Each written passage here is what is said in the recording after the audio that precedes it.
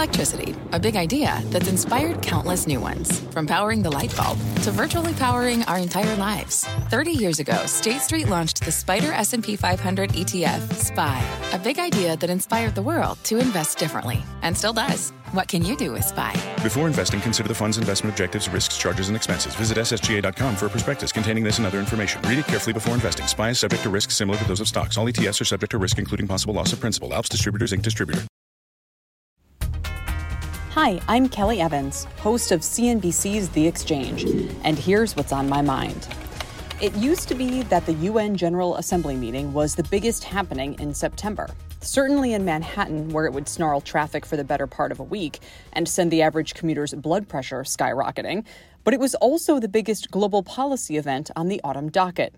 Is that no longer? The event this year, which is taking place this week, features a surprising number of no-shows, and not just the usual suspects like Vladimir Putin or Xi Jinping.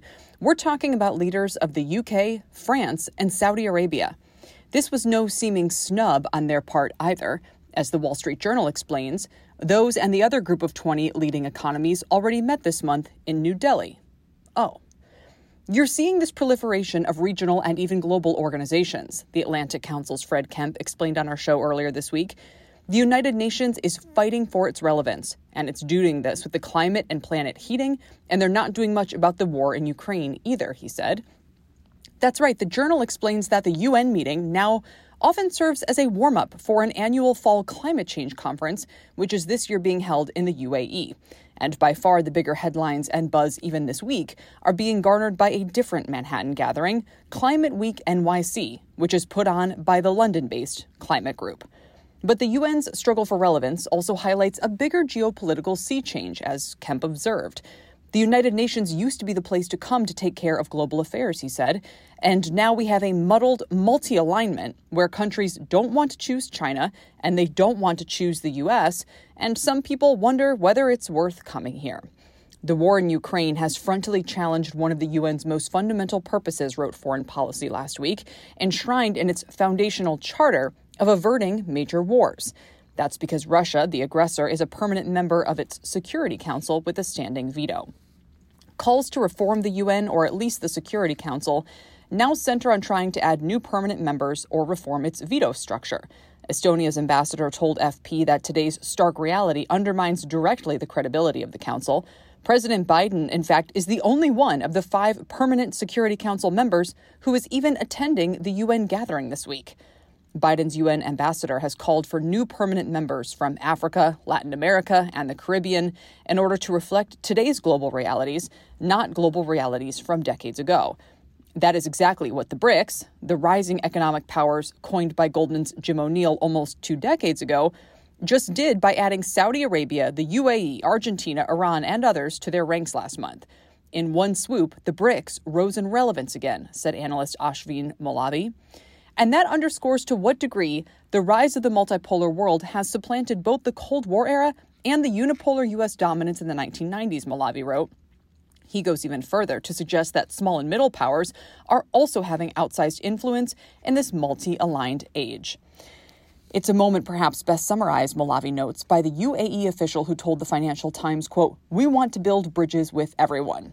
Another Middle East analyst explained that the world today is not aligned in any one way, shape, or form, but rather networked, kind of like a geopolitical LinkedIn.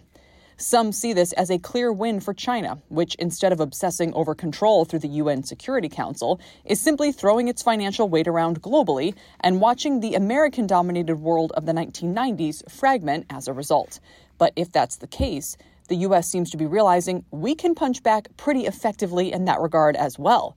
Just look at the IMEC, or India, Middle East, Europe Economic Corridor, that President Biden announced earlier this month.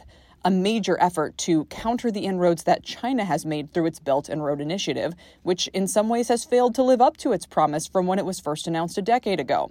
Should these investments continue, which nation wouldn't want to court America's deep pocketbook in order to play it off of China's? Leaders of countries large and small must be salivating. Now, President Biden made that major announcement, by the way, at the G20 summit earlier this month, not at the UN.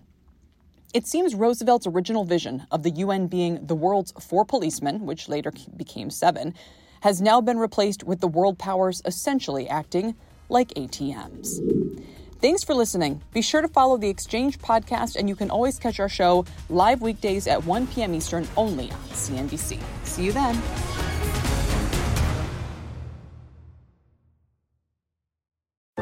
What's on the horizon for financial markets? At PGIM, it's a question that over 1,400 investment professionals relentlessly research in pursuit of your long-term goals. Specialized across asset classes, but united in collaboration, our teams provide global and local expertise. Our investments shape tomorrow, today.